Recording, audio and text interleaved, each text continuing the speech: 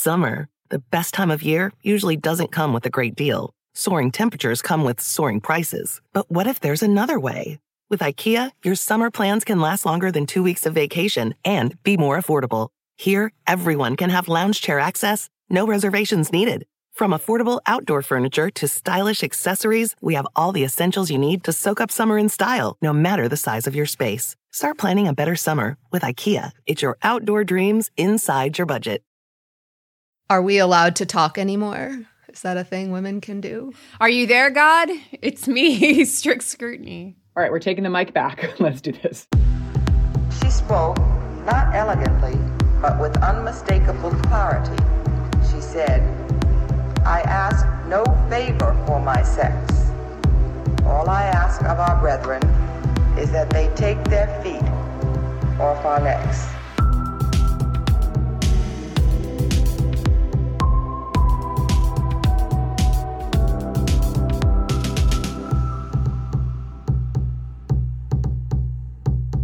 Hello and welcome back to Strict Scrutiny, your podcast about the Supreme Court's steady evisceration of reproductive rights, not only through Texas's SB 8. As always, we are your hosts. I'm Kate Shaw. I'm all alone here. You guys have already checked out. I'm Leah Littman. I am stunned into fucking silence. Mark your calendars. There is a first time for everything. And I am off Josh, a.k.a. Melissa Murray.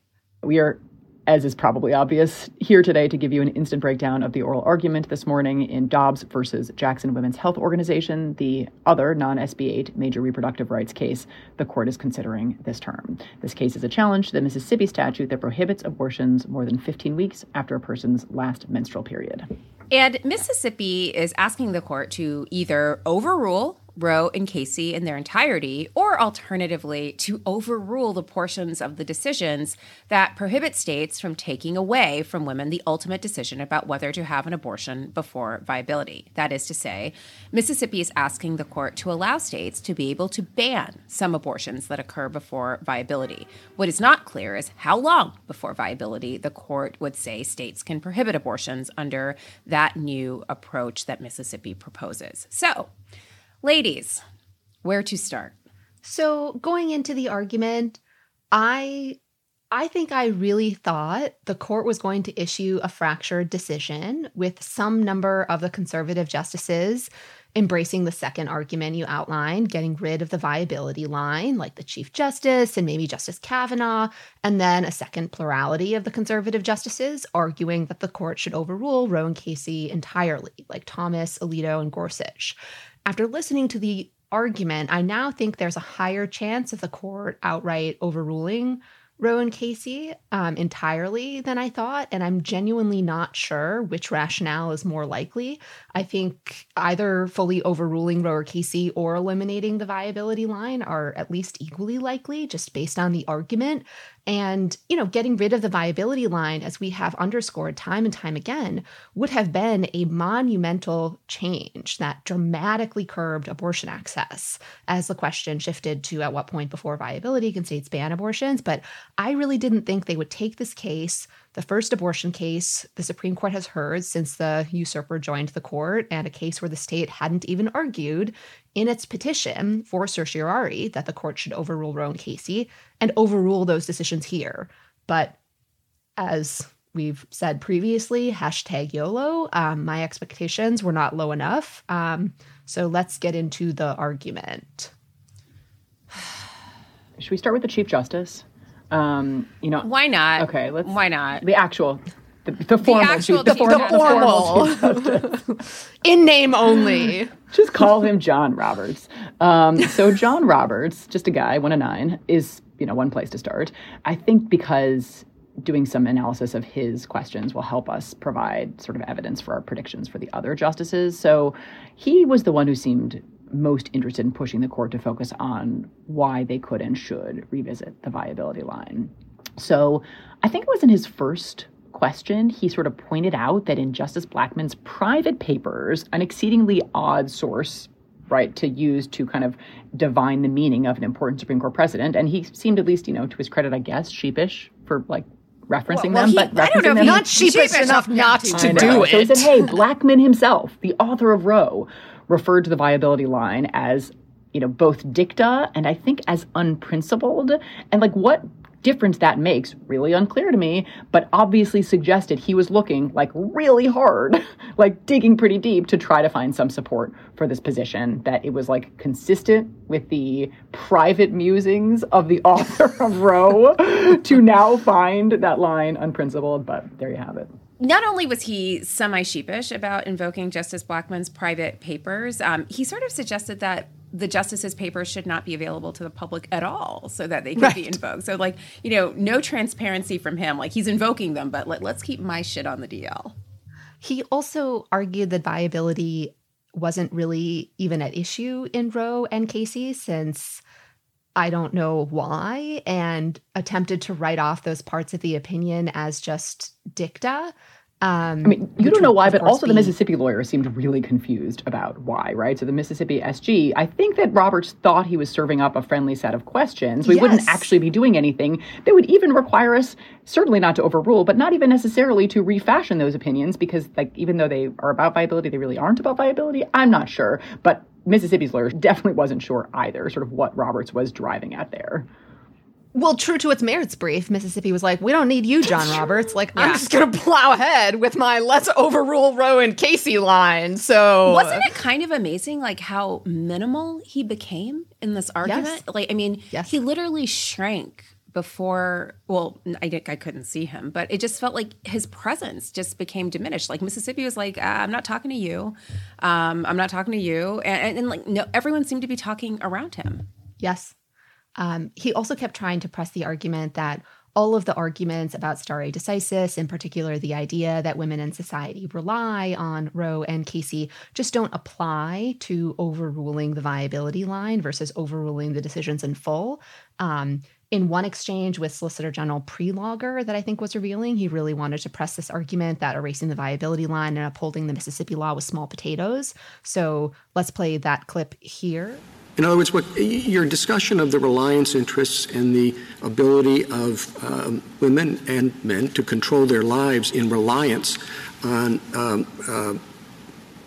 the right to an abortion, the argument would not be as strong, I think you'll have to concede, given what we're talking about, which is not a prohibition. It's a 15-week line.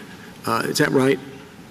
You have to hypothesize people who have planned their lives according to a 24 or whatever week limit it is, but not a 15-week limit on abortion, right? Well, I don't think the court has ever analyzed reliance with that kind of parsing. I think here the force of the viability line is that it's clearly demarcated the scope of a woman's protected liberty interest in this context. And the state is not actually asking this court to replace it with a clear 15-week line that would provide some measure of continued protection for this right.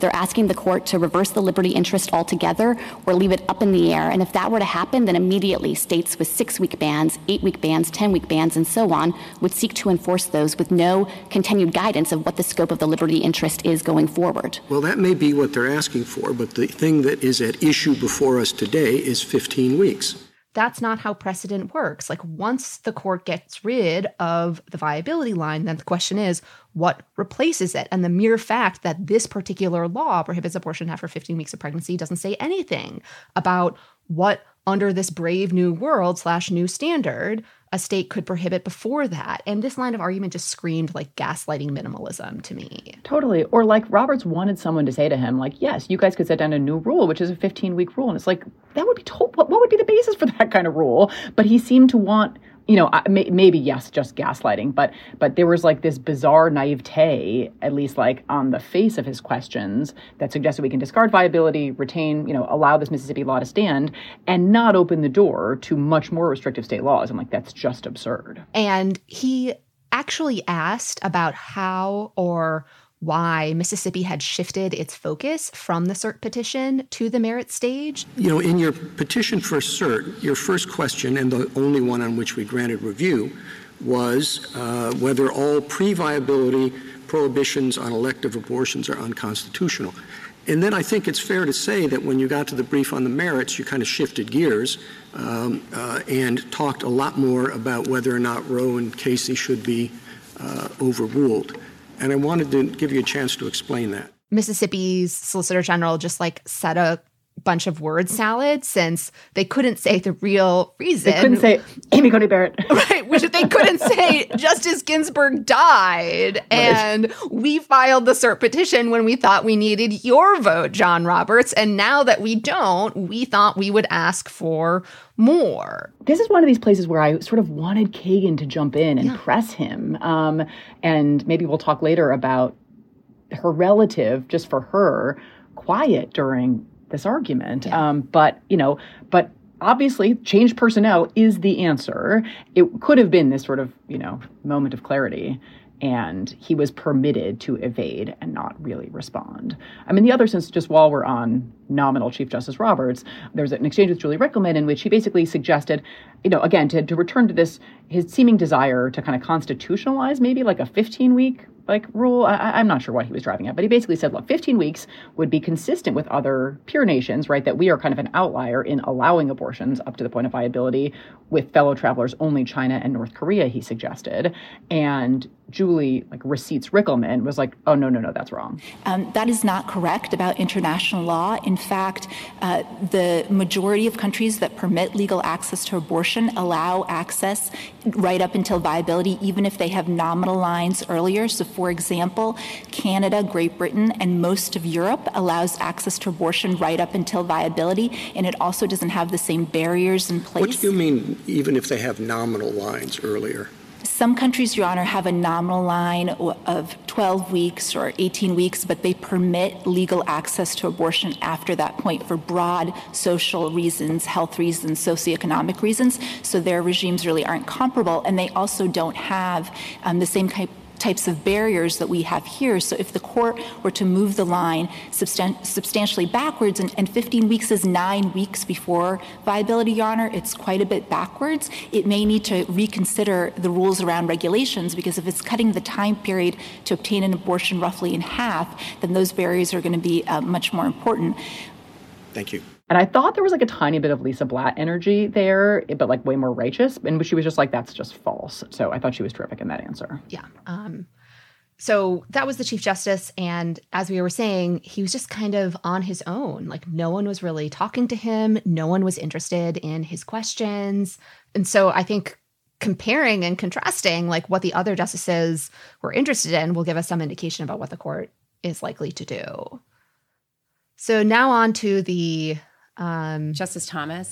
Yeah, the actual Chief Justice. As who he spoke is known first? In some circles. Who spoke first? Who speaks first? Who seems to be commanding perhaps a majority of the court for his arguments? So Justice Thomas had kicked off the questioning and asked Mississippi, and later Julie Rickleman and Solicitor General Prelogger to define what the interest or right is in this case. And the question seems designed to get at the idea that the right to an abortion is an atextual right, not rooted in the Constitution's text and in his prior writings. Justice Thomas has argued that Roe and Casey should be overruled on that basis. In one exchange with General Prelogger, he was like, well, how am I supposed to know what to do in a case or how to decide a case if I can't look to the Constitution's text to tell me what to do? And S.G. Prelogger was like, come on, guy, are you telling me that the Constitution's text tells you what searches are reasonable and other things? It's just kind of a silly line of inquiry, but that seemed to be where his focus was. Well, and Scott Stewart repeatedly emphasized this idea of unenumerated rights being somehow illegitimate. There was actually a fierce rejoinder, which I'm sure we're going to get to, from someone on the left. Just to preview a little, Sonia Sotomayor smelled the bullshit that was happening around 1 First Street. And anyways, it's coming. But maybe it's coming. It's coming. So maybe we can go in order from least shocking to most shocking justices and their behaviors, because that seemed to be, one theme or note Justice Thomas was pressing, although I guess you could read into one of his questions some sympathy for the fetal personhood idea. He asked about whether a state could criminally prosecute a woman who, before viability, ingested cocaine and injured her fetus. I thought that was really shocking. The invocation of the Ferguson case. Really? Was that shocking to you, Kate? It was not in any of the briefs, I don't think, and it did. It seemed to me to sort of signal this potential sort of openness to fetal personhood, but also like a sort of a gotcha question because it's it's this Fourth Amendment case is how it's decided. Although obviously like it's a reproductive justice case, but it was the one moment in which Julie was totally all over the case, but Prelogar, which literally she worked with Cilla Smith on that case as a baby lawyer. Oh, Julie did. Oh, wow. Yeah. Okay, so because Thomas did mention it. He mentioned South Carolina and drug testing. Yeah, and that's Ferguson. And it's the Ferguson involving this Charleston Public Hospital. And Elizabeth Prelogar, who until this argument I literally thought had all of American law in her brain, was like, I'm not familiar with that case. But I think if he had said more, she probably would have remembered the case. But in any event, I too read it as both trying to play a little gotcha and potentially signaling some interest in a receptivity to a fetal personhood. That's what I thought. I was sort of like, okay, fetal personhood has entered the chat. I actually thought that was legitimately shocking because it seemed to go from 0 to 100. Yeah. And, it seemed designed, as we were saying, to get at the idea of fetal personhood. But as Julie Rickleman and S.J. Prelogar said, no one doubted that, and Casey recognized that states had an interest in the potentiality of life, like throughout pregnancy. The point is just that interest doesn't allow states to ban abortion before viability. And the Ferguson case involved, a question of drug testing. And the question isn't whether, as Julie said, states can regulate pre-viability abortions. There, the question is just, whether they've imposed an undue burden. But here it involves a ban. And it was just, so I actually now see like how it's shocking. But I think things got more shocking from there. Oh, maybe one more point about Thomas and this line, so maybe actually like the counterintuitive take is like he's actually really concerned about this sort of like epidemic of drug testing pregnant Black women because like that is what Ferguson is about. And so really this is sort of the racial justice through line that Justice like Thomas is big Pauly Moralito energy from him. Yeah, I'm sure that's that, right. I'm sure that was it. Yeah. He's always really concerned about Black women. So next, least shocking justice. Neil Gorsuch. Yes. Was that who you picked? Yes. Was that who you picked? That was who I would have picked because, what was notable about him was something he's done before, namely accusing advocates and specifically women advocates in abortion cases of not answering his questions, interrupting them, and just being kind of a know-it-all. And even though they are answering his questions, and he's just insisting like in the smuggest way that he just gets it and they do not. And it's unbearable. It is so unbearable. And we've alluded to, Justice Kagan kind of having a quiet presence in this argument for her. And a part of me wonders, like, again, like having been a woman in rooms where there are these guys who are so insistent that they know everything and you do not, like sometimes it truly is overwhelming. So we saw this move before in the Texas SB 8 arguments where Gorsuch was trying to be all clever and outsmart S.G. Prelogar, who is, if these arguments are any indication, probably at least 10,000 times the lawyer that he is. So in the SB 8 cases, there was this exchange, which we played on our recap episode and we'll play again here. I'm asking you, counsel, are you aware of any other example of such an injunction? With that specific term, I can't cite one to you. Again, not in the history of the United States. You can't identify one for us, right? In the history of the United States, no state has done what Texas has done here. And this time, the same dynamic happened with Julie Rickleman. I just want to make sure I understand what you're telling me, counsel, that if the court were to, in this case, step past viability and apply undue burden, the undue burden test to regulations prior to viability, you would agree with the other side, I think, that that's not a workable standard. Is that a fair understanding of what you're telling the court? No, Your Honor. I believe, think that would be workable? I believe that, if I may clarify, I believe the undue burden test has been workable for regulations. I understand that. If it were to apply, if the court were to, and I thought this is what you were saying in response to the Chief Justice, but maybe I'm mistaken. Please correct me if I am. But what is your argument against applying the undue burden standard prior to viability? If the undue burden standard, as this court laid out in Casey, which includes the viability line, is applied. I'm asking. I know. We're fighting the hypothetical here, counsel. All right. Accept the hypothetical. Hypothetically, the court were to extend the undue burden standard to regulations prior to viability. Would that be workable, or would that not be workable in your view? Without viability, it would not be workable, Your Honor, because it would ultimately, again, always come down to a claim that states can bar a certain category of people from exercising this right simply because of the number of people in the category. And that's not a workable standard, and it's not a constitutional. I appreciate that clarification. Thank you. The gotcha point he is making is a gotcha point for Mississippi, not the clinics, because Mississippi is arguing that the court should overrule Roe and Casey because the legal test the court uses to determine whether abortion restrictions are invalid, the undue burden standard, is unworkable. But the undue burden standard isn't at issue in this case, or to the extent it is, it's because Mississippi is arguing that the court should extend the undue burden standard to cover a greater number of cases. So just to unpack that, under Roe and Casey, states cannot ban abortions before viability. That's what Mississippi has done here. But states also cannot regulate abortions through regulations that are unduly burdensome. But that's not at issue here. This is a ban, not a regulation. What Mississippi is saying is, well, instead of saying states can never ban pre-viability abortions, you should ask whether any pre-viability ban is an undue burden, perhaps because it doesn't leave someone a fair opportunity to decide to get an abortion at all. So Mississippi is the one arguing for the courts to expand what it says is an unworkable test. In fact, the Mississippi Solicitor General referred to it as the, quote, most unworkable standard in American law. That's why we like it. Yeah, that's why we want it. Which Justice Sotomayor and Justice Kagan pointed out. Like, at one point, Justice Sotomayor interrupted the Mississippi Solicitor General when he was talking about the unworkability of the undue burden test in light of the court's recent cases, and was like, what hasn't been at issue is the viability line, you fucking moron. And she didn't call him. She didn't call him a fucking moron. That was my edit. It was surely implied. Discerned from the text of the Constitution, though not enumerated. And the clinics and the United States government are arguing only that the undue burden standard isn't workable if it were to be applied to bans. And it's not supposed to be applied to bans because bans aren't regulations. They're bans.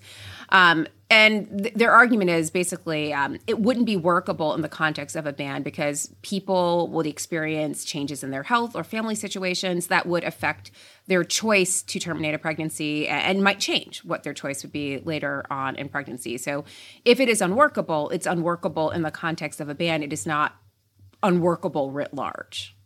So I don't know what you all thought about these two, Justice Thomas and Justice Gorsuch, but to me it seemed like they were both votes to overrule Roe and Casey entirely, but we had also kind of predicted that. So that's part of why they're lower on the list of surprising. I found them not surprising at all. I also found not surprising Thomas sort of ceding the broader substantive due process overruling argument, like the invocation of Lochner was, perhaps surprising. I mean, it's abortion, but he has no plans to stop. Justice Thomas will go further, and he'll take out the entire line of substantive due process cases. Just give him a moment. Yeah. Although, give him a moment, he still does need 4 votes to do that. So I have no doubt that is his project. I don't see 4 votes to join him in that right now, at least. At least a number of the other conservative justices were paying lip service to the kind of easy like the way they all paid lip service to it cases. In their confirmation hearings Sure. when we talked about Roe and Casey being settled law. So I don't believe it.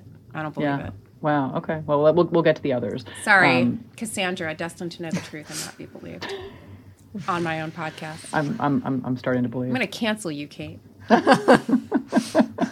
Well, I made at least 15 minutes in this time, so I guess that's improvement. Strict Scrutiny is brought to you by Americans United for Separation of Church and State. Oklahoma recently approved the nation's first religious public school. You heard that correctly, a religious public school. If you've paid attention to the Supreme Court over the past few years, you probably noticed a trend. The Supreme Court's ultra-conservative faction gutted church-state protections in order to funnel public money to private religious schools. Oklahoma is Christian nationalists' latest test case, a blueprint for other conservative states to follow. Americans United for Separation of Church and State saw the dangerous precedent a religious public school would create across the country and promptly filed a lawsuit to stop St. Isidore of Seville Catholic Virtual School in Oklahoma.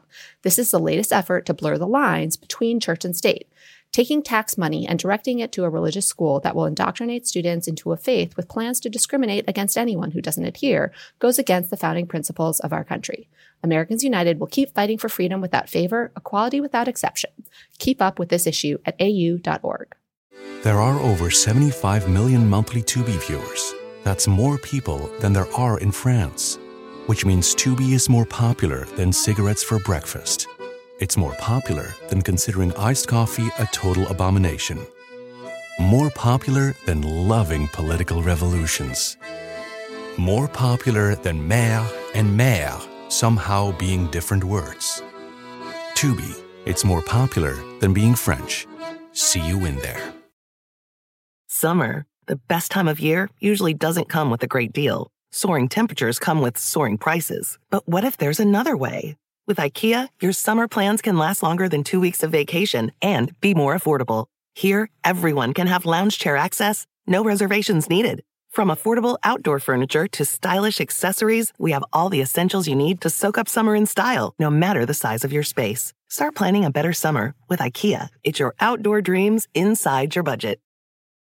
Here you are, BPMs high, sweat dripping, body moving, tongue panting. You're working hard, real hard, and you're thirsty. You need vitamins, nutrients for peak performance and energy. And your plants do too. Aw, I mean, just look at the little guy. Water-soluble plant food from Miracle-Gro is full of essential nutrients. Just a little scoop into your watering can and boom, instant feeding and bigger, more beautiful plants. It's kind of like a sports drink for your plants. You may have to suffer from heat, but your plants do not.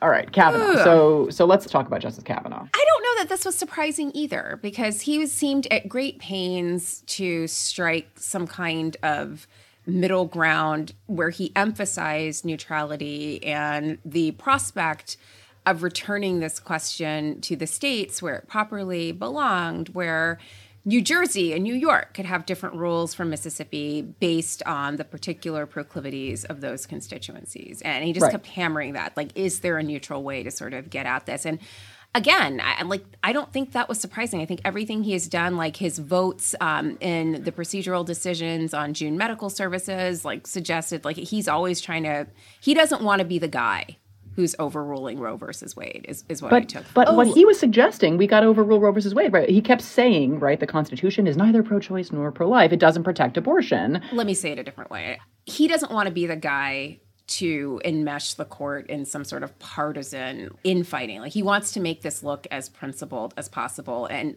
the argument for him that he was pushing, I don't know if anyone else was buying it, was the principled way to do this is just to take this back to the states. It should be done through democratic deliberation. And he might want that to be the headline, but the actual opinion will say Roe and Casey are overruled. That's the only way to do that. And I think he would very much like to frame it, I totally agree, in these kind of like moderate and neutral terms. But he seemed, I have to say, I actually was surprised. I think he has had this kind of evasive instinct in these abortion cases. I think that was true in the DC Circuit, and that was true in his writing in June Medical, which is to sort of seek these procedural outs. So he's the one who I actually thought might have some appetite for this argument that Chief Justice asked about, which is that Mississippi had changed its ask between the cert stage and the merit stage. So maybe Kavanaugh can just sort of, defer to another day, this ultimate vote, which I have no doubt that he will at some point cast. But he seems kind of like interested in taking a slightly slower route. At least that was my assumption going into the argument. But despite his attempt to frame himself as like this kind of like, moderate, like reasonable, honest broker. The median justice. He seemed to be much more on the let's just burn it all down train than I expected going in. Yeah, so I also didn't expect that he was going to be fully on the let's overrule Roe and Casey immediately train in this case. But he asked no questions about the second argument about viability. Instead, he brought really strong stare decisis is for suckers energy. He brought a list of cases, all of the ones the court has overruled, and was like, hey, we overrule cases all the time. What's the big deal, ladies? Basically asking Julie Rickleman to tell him which of the cases she disagreed with. Brown v. Board, outlawed separate but equal. Baker versus Carr, which set the stage for one person, one vote. West Coast Hotel, which recognized the state's authority to regulate business. Miranda versus Arizona, which required police to give warnings when about the right to remain silent and to have an attorney present to suspects in criminal custody. Lawrence v. Texas, which said that the state may not prohibit same-sex conduct. Mapp versus Ohio, which held that the exclusionary rule applies to state criminal prosecutions to exclude evidence obtained in violation of the Fourth Amendment.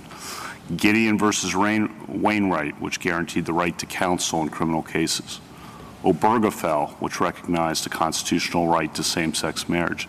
In each of those cases, and that's a list, and I could go on, and those are some of the most consequential and important in the court's history, the court overruled precedent. And it turns out if the court in those cases had listened and they were presented with arguments in those cases, adhere to precedent. In Brown v. Board, adhere to Plessy. In West Coast Hotel, adhere to Atkins and adhere to Lochner.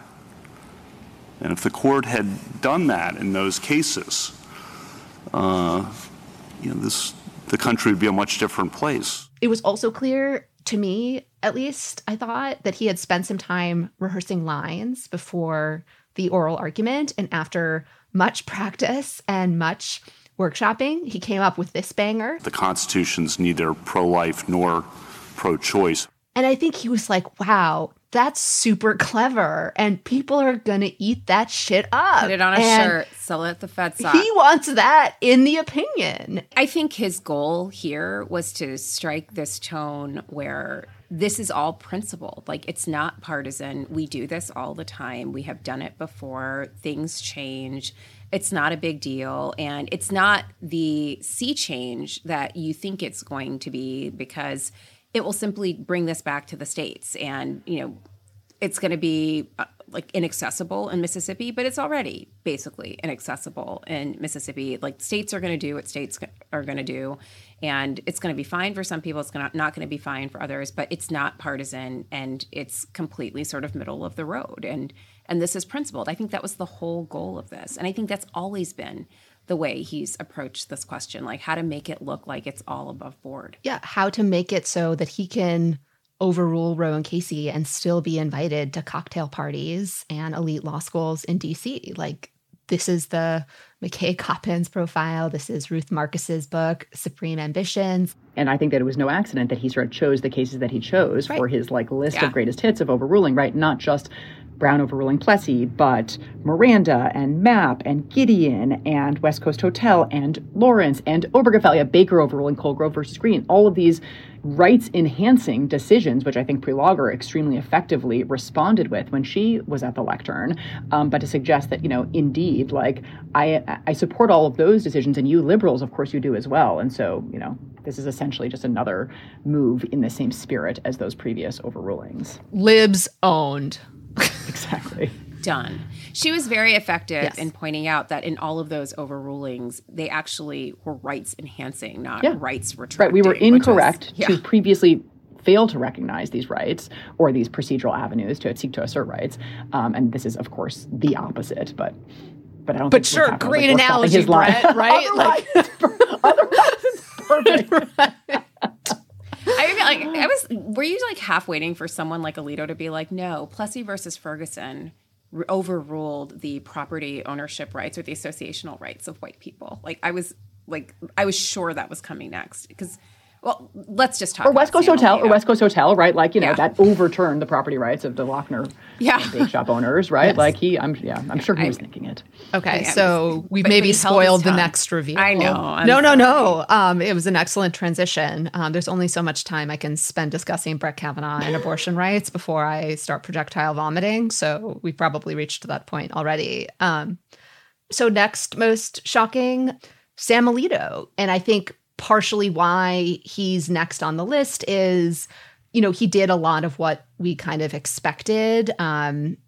He was like, well, clinics, Julie, you're arguing that Mississippi's second argument about erasing the viability line would be equivalent to overruling Roe and Casey and that there are no half measures here. So #YOLO, we should just overrule them. And then also, as predicted, he had some real feminist Alito, Betty Fried Alito moments in which he really wanted Julie, who was arguing for the clinics, to concede that women still had an interest in terminating their pregnancies after viability. What would you say to the argument that has been made many times by people who are pro-choice and pro-life that the line really doesn't make any sense, that it is, as Justice Blackmun himself described it, arbitrary? If a woman wants to be free of the burdens of pregnancy, that interest does not disappear the moment the viability line is crossed. Isn't that right?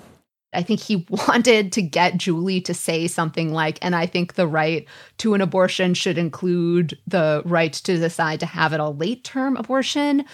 Unclear what was happening here. But the reason that I think Justice Alito makes the shocking list is what, Melissa, you alluded to, his extensive colloquy with Solicitor General Prelogar about how, if you think about it, Roe versus Wade and Plessy versus Ferguson, the decision upholding segregation, were really the same. Is it your argument that a case can never be overruled simply because it was egregiously wrong? I think that at the very least, the state would have to come forward with some kind of materially changed circumstance or some kind of materially new argument, and Mississippi hasn't done so in this case. So suppose Plessy versus Ferguson was re-argued in 1897, so nothing had changed. Would it not be sufficient to say that was an egregiously wrong decision on the day it was handed down, and now it should be overruled? It certainly was egregiously wrong on the day that it was handed down, Plessy, but what the court said in analyzing Plessy to Brown and Casey was that what had become clear is that the factual premise that underlay the decision, this idea that segregation didn't create a badge of inferiority, had been entirely mistaken. So and is it your answer that we needed all the experience from 1896 to 1954 to realize that Plessy was wrongly decided? Would you answer my question? Had it come before the court in 1897, should it have been overruled or not? I think it should have been overruled, but I think that the factual premise was wrong in the moment it was decided, and the court realized that and clarified that when it overruled. So there are circumstances in which a decision may be overruled, properly overruled, when it must be overruled, simply because it was egregiously wrong at the moment it was decided. Well, I think every other stare decisis factor likewise would have justified overruling in that interest, that actually it would run counter to any notion of reasonable reliance, that it was not a workable rule, that it had become an outlier in our understanding of fundamental freedoms. Well, there was a lot of reliance on, there was a lot of reliance on Plessy. The South built up a whole society based on the idea of white supremacy. So there was a lot of reliance. It was improper reliance. It was reliance on an egregiously wrong understanding of what equal protection means. But your answer is, I still don't understand. I still don't have your answer clearly. Can a decision be overruled simply because it was erroneously wrong, even if nothing has changed between the time of that decision and the time when the court is called upon to consider whether it should be overruled? Yes or no? Can you give me a yes or no answer on that? It's so hard to know what to say when he's saying this and he's clearly not listening to anything in response. Like, they're not saying you can never overrule decisions. They're not saying you can never overrule decisions when there are calls to do so and they, involve major social issues. But the point is, like, here we are dealing with something that, S.G. Prelogar, Justice Kagan, Justice Sotomayor described as like an essential component to women's liberty in any number of ways, enables their full participation in society. Plessy did the opposite. And this is not a difficult distinction. And he was just fixated on this. Another thing that he did, and it was echoing something that Solicitor General Stewart had mentioned in his opening statements, was referring to the fetus as a girl, as a baby girl. And Alito came back to it and sort of referenced it in terms of, what about her rights? And it was just like, wow, fetal feminism. Like, yes, this is some new energy. They are the real feminists, and they are the ones who care about women. They don't want in Mississippi for these girls when they are born to have sex education or access to contraception or expanded Medicaid or greater TANF benefits. But this is what, like fourth wave feminism when we're talking about like fetal feminism? 3.5. It's 3.2. Okay. Fourth dimension, I think, is where we are. Fourth dimension. Yeah. I think that's probably fourth dimension feminism. But he that was, I think, in like his first 30 or 60 seconds of his opening, right after like Roe and Casey haunt our country. which I thought was kind of ironic because later in the argument when he's being asked about Casey and he's like, well, it was crazy. Casey, looks outside of the walls of the court to sort of, improperly consider the public, reactions and this should be an interior sort of inquiry. I think he said that maybe in response to Justice Barrett. But it was like, you literally started with the country. Like, that's not inside the walls. Like, that was your choice how to start. And I actually, on that point, wanted to flag, I was so appreciative that Julie kind of started not with stare decisis, but with this extremely strong statement of the bodily and autonomy stakes for women. Mississippi asks the court to dismantle this precedent and allow states to force women to remain pregnant and give birth against their will. The court should refuse to do so for at least 3 reasons. Casey and Roe were correct. For a state to take control of a woman's body and demand that she go through pregnancy and childbirth with all the physical risks and life-altering consequences that brings is a fundamental deprivation of her liberty. Preserving a woman's right to make this decision until viability protects her liberty while logically balancing the other interests at stake. Third, eliminating or reducing the right to abortion will propel women backwards. 2 generations have now relied on this right, and 1 out of every 4 women makes the decision to end a pregnancy. Mississippi's ban would particularly hurt women with a major health or life change during the course of a pregnancy, poor women who are twice as likely to be delayed in accessing care, and young people or those in contraception who take longer to recognize a pregnancy. To avoid profound damage to women's liberty, equality, and the rule of law, the court should affirm. And I just thought it was stark and powerful, and I'm glad she started there. So now to the most shocking. Most likely to succeed at the Federalist Society convention. Yeah. And this award goes to... Your newest justice, Amy Coney Barrett, who came in hot with some really interesting energy. Actually, not in her first question, though, right? Not in her first question. She that was a warm-up. She took a moment to warm up. Yeah, so her first question seemed to Stewart for Mississippi basically said, there's lots of discussion, and I think actually maybe even in the Thomas question about other substantive due process cases, contraception cases, marriage cases, sexual privacy cases. Does ruling for you call those cases into question? So extremely friendly question. And actually, interesting that Stewart said pretty categorically, nope, no. Those have nothing to do with this case, which is, I think, like just a facially ridiculous claim.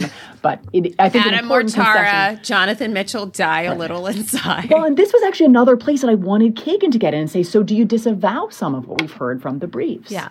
The amicus briefs, suggesting that, they're built on the same foundation, which is, I'm sorry, true. Well, I think she was just literally so shocked by the 12 minutes of men talking about women's reproductive rights that she was sort of shocked into silence and couldn't say anything. Yes, no, I really do.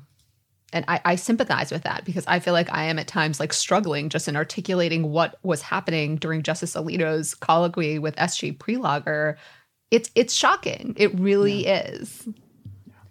I did not have reviving Plessy on my bingo card. No.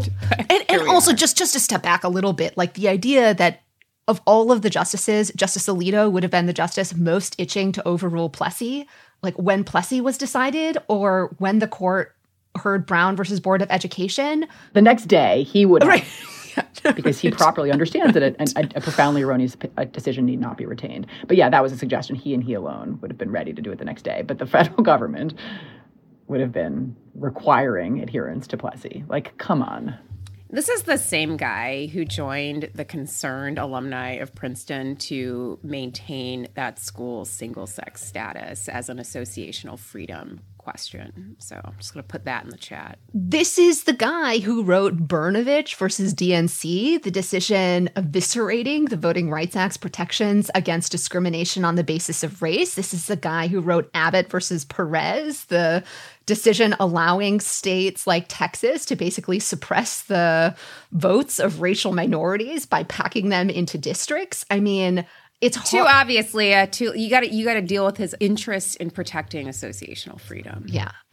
Clearly I'm missing something here. But okay, so I took us a little bit afield. So Barrett started off actually only medium warm, but then she came in hot. He got real turned up. She came fast. in really, really hot. And so my vote for most shocking exchange was when Justice Barrett asked Julie Rickleman a question about safe haven laws. And if you don't know, safe haven laws are laws that were introduced roughly in the 1990s that basically allow parents to surrender their children at police stations or fire stations. They're sort of designated places in communities. And when you surrender your child there, usually a baby, it is a termination of your parental rights, and the child is then taken in by the state and then offered up for adoption.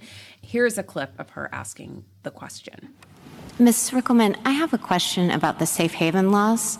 Both Roe and Casey emphasize the burdens of parenting.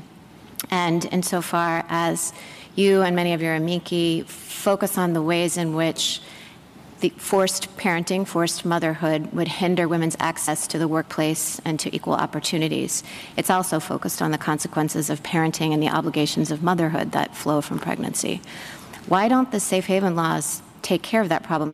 She brought up the question of safe haven laws again with Solicitor General Prelogar. And I think there's only one way to kind of read her interest in these laws. And I think part of the point is to undermine the argument that Roe and Casey have been essential to women in terms of achieving educational opportunities and employment opportunities, because she seemed to be making this very stark line between the burdens of carrying a pregnancy to term and the burdens then associated with parenthood. And her point seemed to be, with these infant safe haven laws, all you have to do is have a baby, and then you can get rid of it and put it up for adoption and then go to college and have all of these things that Roe and Casey ostensibly rely on for their defense of abortion rights and abortion access. Like, that doesn't even need to matter. Like, the fact of infant safe haven laws basically eliminate the need for abortion access because you don't have to be a parent.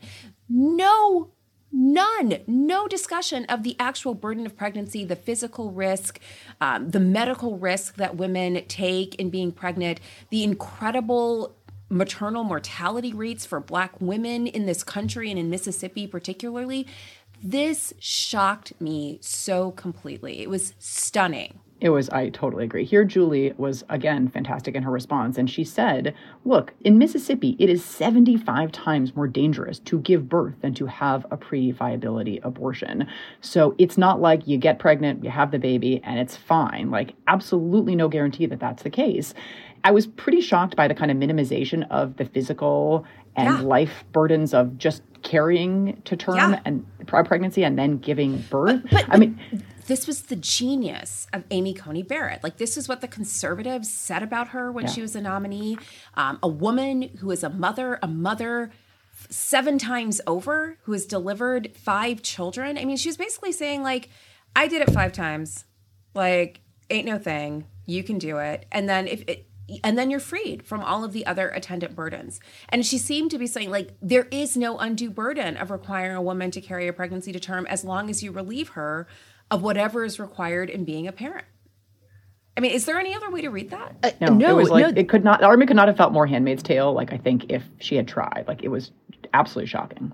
Yeah, utter Leah mic looks drop. stunned into silence. Sorry. It is just the idea that it is totally irrelevant, the medical risks that someone faces during pregnancy, the risks and the health consequences they could have for the rest of their lives, the reality that many women have no leave time during work. So if they get sick or have pregnancy complications, they will be hospitalized, they could lose their job, they will just risk untold number of things to carry a pregnancy that they don't want to term and force them to do that, which is so many times riskier than having a pre-viability abortion, and that is just totally irrelevant because you can give up a child at a firehouse. So one of the things I thought that was really evident in this strain of questioning was the religious community's interest in adoption as an alternative to abortion. She really was leaning into this. Like, the burden it's just everything that happens once you deliver a child. Everything before that is incidental and can be born. It's like you can deal with it.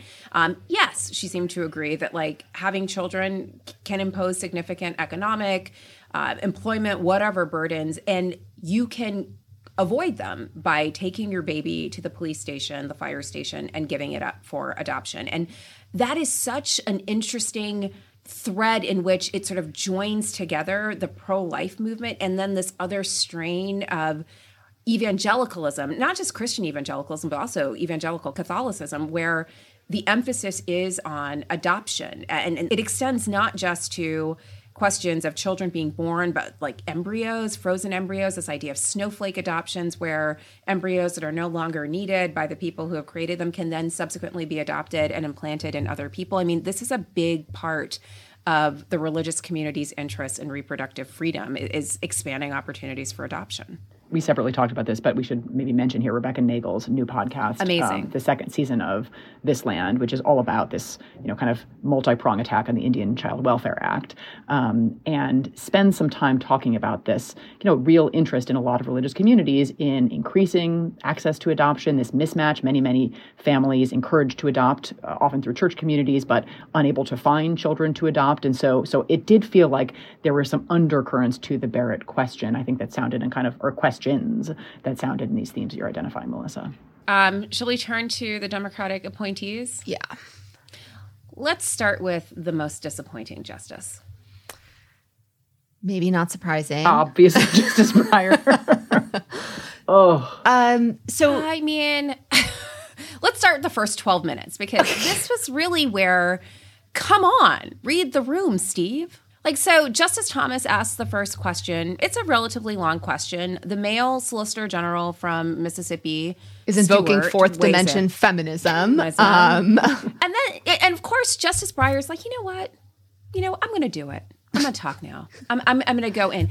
And literally held forth for 8 minutes. It was the longest question, such wind up. And it was just is there no one else on your side that could talk? Anyone else that might have something to say? Can't think of anyone. He's reading long passages from Casey, about how the court's legitimacy will be threatened if they're perceived as overruling decision because of a change in appointments. This was a theme he, again, brought up with Julie Rickman. He just starts reading again from Casey, and he's having side conversations with himself about the passages he's reading from Casey. I wonder if O'Connor wrote that. He was literally cracking himself up. Yes, he's laughing in his first interjection to the Mississippi Solicitor General, where he's like, I assume you've read Casey recently. Ha, ha, ha, ha, ha. At another point, he interrupts General Prelogger. It's just not reading the room at all. Do you know those allyship workshops that people have where they sort of talk about, sometimes you have to, make space for the people who have real stakes in the issue. You care a lot. And it's good that you care. That's what makes you a great ally, makes you the best ally in the world. But sometimes you have to make space for other people to articulate their stakes and their interests in the issue. And I felt like he needed a fucking allyship workshop. He right needs there. some workshops. Please sign him up. Clerks, please. God. Get it? Oh, I was like, stop. It was outrageous. Yeah. Outrageous. So the others weren't disappointing, but I think Justice Sotomayor was in fuego today. She was just she was behold my field, it is barren. I have none left to give. Yeah. And she was just kind of going at it. I think Justice Kagan was legitimately stunned by what she witnessed. Yeah, no, and it's different ways of responding to the horror that was unfolding in front of them, and that I assume has been unfolding for several months kind of behind or outside of the public eye, because Justice Sotomayor is shouting from the rooftops, are you kidding me with this bullshit? She, in her opening line of questioning with... Well, she was the one who interrupted, was like, Steve, there's an allyship workshop for you. I'm going to interrupt right here. And she was the one who ended the 12-minute litany of men talking. Yeah. And at one point, she says the following. will this institution survive the stench that this creates in the public perception that the Constitution and its reading are just political acts?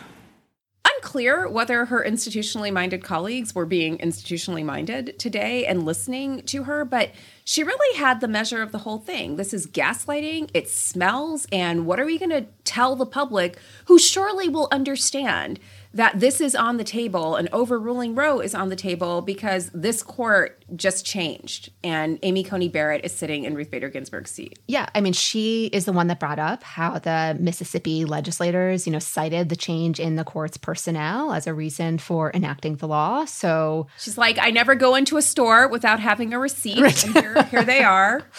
Right. And, at some point during Justice Sotomayor's questioning of the Mississippi SG, the Chief Justice interrupted her to try to bring the argument back to the viability line. And after he was finished, she says, "May I finish my inquiry?" Like, we are, not... like, we're not done. No. I was here for it. I was too. Again, just the specter of all of these men talking in such aggressive ways about what was going to happen in this case was, a lot. She also, to her credit, brought up the point that we were talking about when discussing Justice Barrett's interjection of the safe haven laws, brought up how the health of women, factors into Mississippi's analysis, given the reality that childbirth is many times more dangerous for women, especially poor women and women of color, than pre-viability abortions are. So let's play that clip too.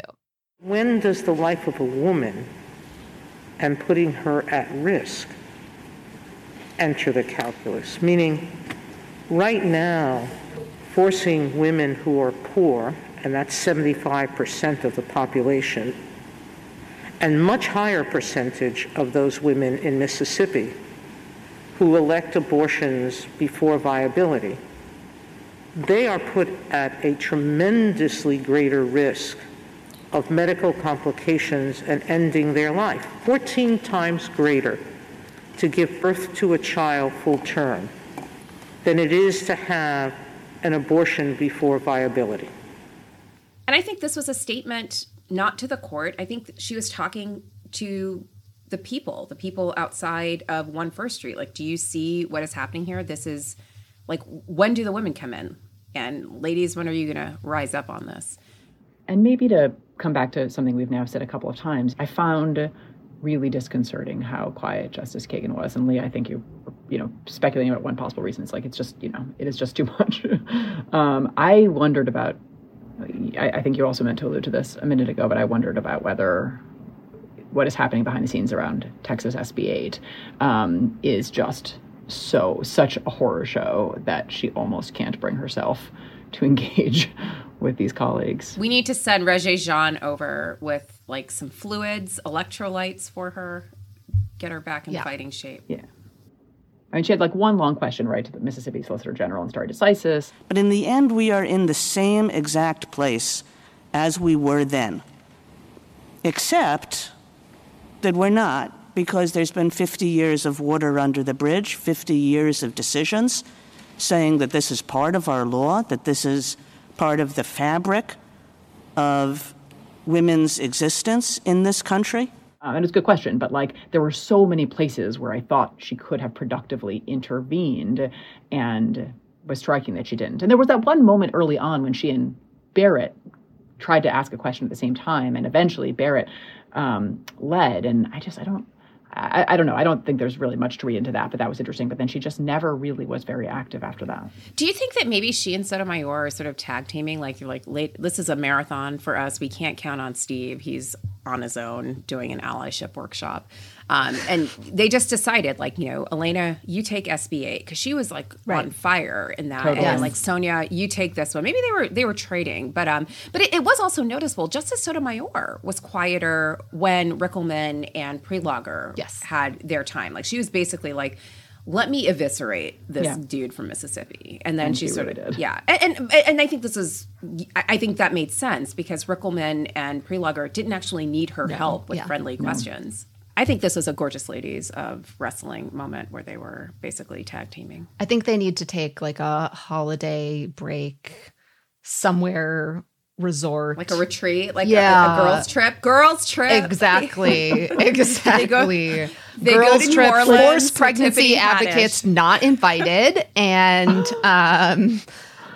drink some frosé. Drink some frosé. They re-indoctrinate Steve. They let him come on the trip, but he has to no. ride. He can't be at least at the beginning of the trip where they rejuvenate themselves. That will take away from its like restorative purposes. Maybe he can come later so they can sort of like reprogram him. Yeah. Maybe he can step down and they can get a new like I just think about like a Ketanji Brown Cheryl Jackson and in this. Eiffel. Oh God, yes. Like on the bench instead of Stephen Breyer in this argument. Ugh. All right, well, we got something to dream about, guys. Like fantasy SCOTUS. Okay, so some final notes. We've already kind of alluded to these in Mississippi's opening statement. Mississippi Solicitor General began with the following claim. Roe versus Wade and Planned Parenthood versus Casey haunt our country. And later in the same opening referred to fetuses as unborn girls. Roe and Casey's core holding, according to those courts, is that the people can protect an unborn girl's life when she just barely can survive outside the womb, but not any earlier when she needs a little more help. Feminists. We've already talked about Julie Rickleman's opening. I thought General Prelogger also had a really great opening that, as we suggested, was designed to rebut Justice Kavanaugh's like long list of cases that the court has overruled previous cases in. So we can play that clip here as well. If this court renounces the liberty interest recognized in Roe and reaffirmed in Casey, it would be an unprecedented contraction of individual rights and a stark departure from principles of stare decisis. The court has never revoked a right that is so fundamental to so many Americans and so central to their ability to participate fully and equally in society. The court should not overrule this central component of women's liberty.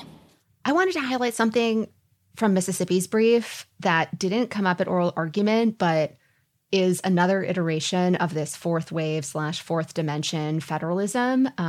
That feminism. Sorry, why do I keep saying federalism? Because it's federalism that doesn't want feminism. Right. Okay. Another iteration of this fourth wave feminism shtick, which is in their brief, Mississippi, in talking about Casey's recognition about the importance of abortion to women's ability to participate fully in society, Mississippi says this of Casey's reasoning. Casey's assessment would, moreover, be greeted coolly by many women and mothers who have reached the highest echelons of economic and social life, independent of the right bestowed on them by 7 men in Roe. It's like they are taking the criticism of the court and criticism of the anti-abortion movement, which is you have a bunch of men restricting women's choices, and they're trying to turn it around on Roe. Like they're saying, you know, ladies, is it feminist to have a law protect your rights? You know, if the law is like written in part and supported by men, like should we not allow laws to prohibit sexual assault if the laws were written by men? Like it's just this horrible false equivalency, false feminism. It grates me. But it's such a standard move, like the co-optation of a standard progressive trope. Like, you know, this time it's feminism, the next time it'll likely be racial justice. Like they just twist it. It's twisted. Anyway, and it's also like, you know, utter bullshit coming from Mississippi, where there is a history of Mississippi imposing upon the reproductive rights of women, including Black women. Mississippi appendectomies was a reference to the forcible and compulsory or coercive sterilization of Black women in Mississippi. Mississippi doesn't have paid family leave. It eschewed the opportunity to expand TANF benefits that would have helped poor families. It doesn't have a sex education program that is not abstinence-based. It makes childcare unaffordable, or maintains an unaffordable childcare system. So I don't know really what Mississippi is doing for women other than protecting them with this law that prohibits abortion at 15 weeks. So, with no rape or incest exception. Yeah. Super feminist. Good work. Mm-hmm. Anyway, this is really sad. There's literally nothing upbeat, I think. There's nothing to do. I'm sorry. No, I mean, it's just so bleak. And I have maybe something that semi uplifting. Okay. Yeah, please. Please, yeah. So I went to Amherst College to do a talk. It was my first work trip since the pandemic. Still not sure how I feel about that. I may just go back underground for a while. But the kids at Amherst were fantastic, really, really smart. They're freshmen, but Wait, did you work with the students in the 5 college repro justice? No, it was something. So there's a program across the colleges that is fantastic undergrads, all of whom take a certificate program in repro justice. These were not those kids, but I bet some of them will go on to be in that program. But this was just their point-counterpoint sort of freshman debate kind of situation that's organized by the college. And they have a number of speakers who have come in over the course of the year. And so I guess I was the last one for the fall. And we talked about Racing Roe and the prospect of Dobbs, which was going to be heard on Wednesday morning.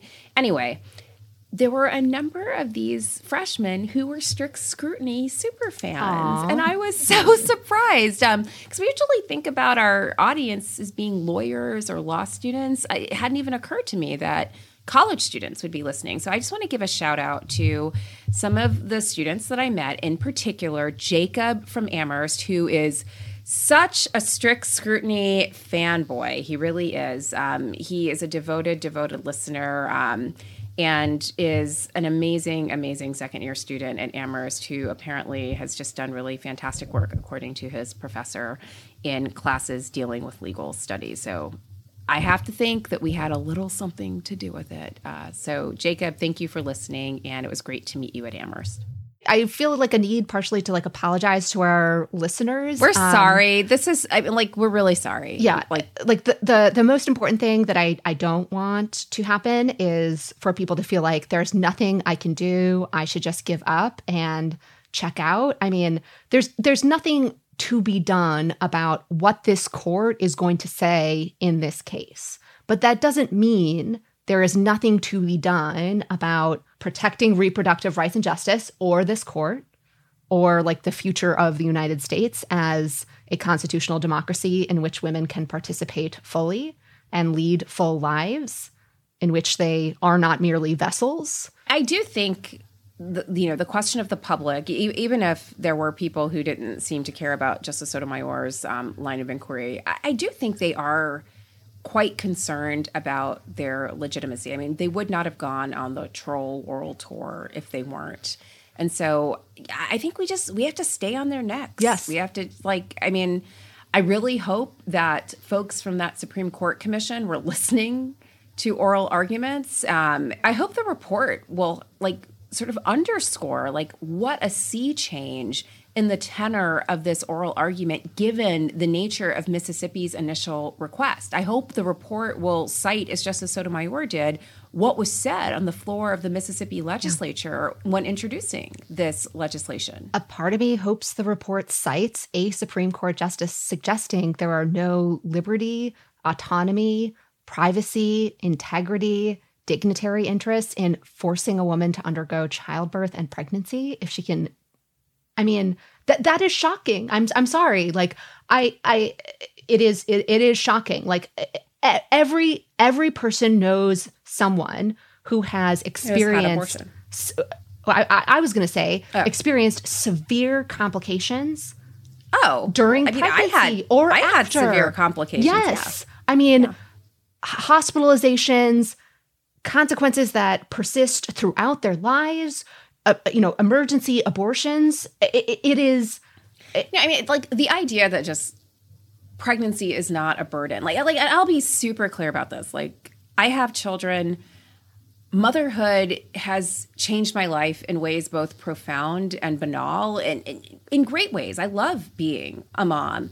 But the pregnancy itself was physically demanding. It limited mobility. It limited my opportunities in lots of different ways. I mean, there were things I couldn't do for work because I was too pregnant to fly. Things I couldn't do because I had a high-risk pregnancy. Just sort of say, like, the burdens are absent because you can just avoid parenthood by giving your baby up at the police station is to miss what the 40 weeks of gestation is. Like, 40 weeks is a long-ass time. Yeah. To be a vessel. Yes. Right. Anyway, and to wear elastic waist pants unironically for like 8 months.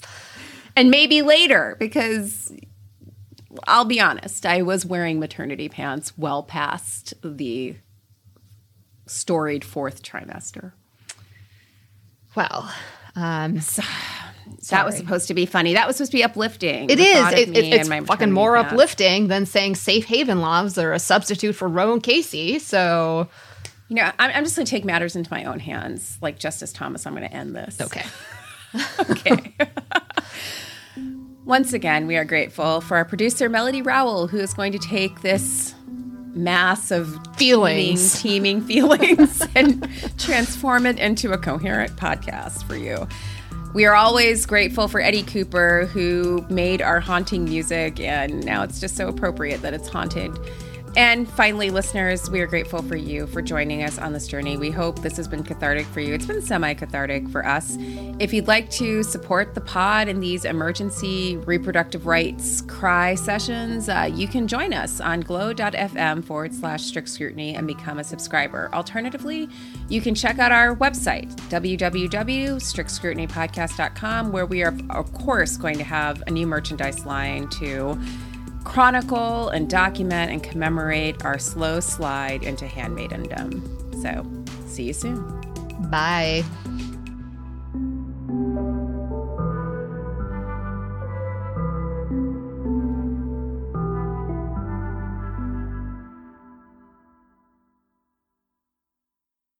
Here you are, BPMs high, sweat dripping, body moving, tongue panting. You're working hard, real hard, and you're thirsty. You need vitamins, nutrients for peak performance and energy. And your plants do too. Aw, I mean, just look at the little guy. Water-soluble plant food from Miracle-Gro is full of essential nutrients. Just a little scoop into your watering can and boom, instant feeding and bigger, more beautiful plants. It's kind of like a sports drink for your plants. You may have to suffer from heat, but your plants do not. Whether you're a morning person or a bedtime procrastinator, everyone deserves a mattress that works for their style. And you'll find the best mattress for you at Ashley. The new Tempur-Adapt collection at Ashley brings you one-of-a-kind body-conforming technology, making every sleep tailored to be your best. The collection also features cool-to-the-touch covers and motion absorption to help minimize sleep disruptions from partners, pets, or kids. Shop the all-new Tempur-Adapt collection at Ashley, in-store or online at ashley.com. Ashley, for the love of home.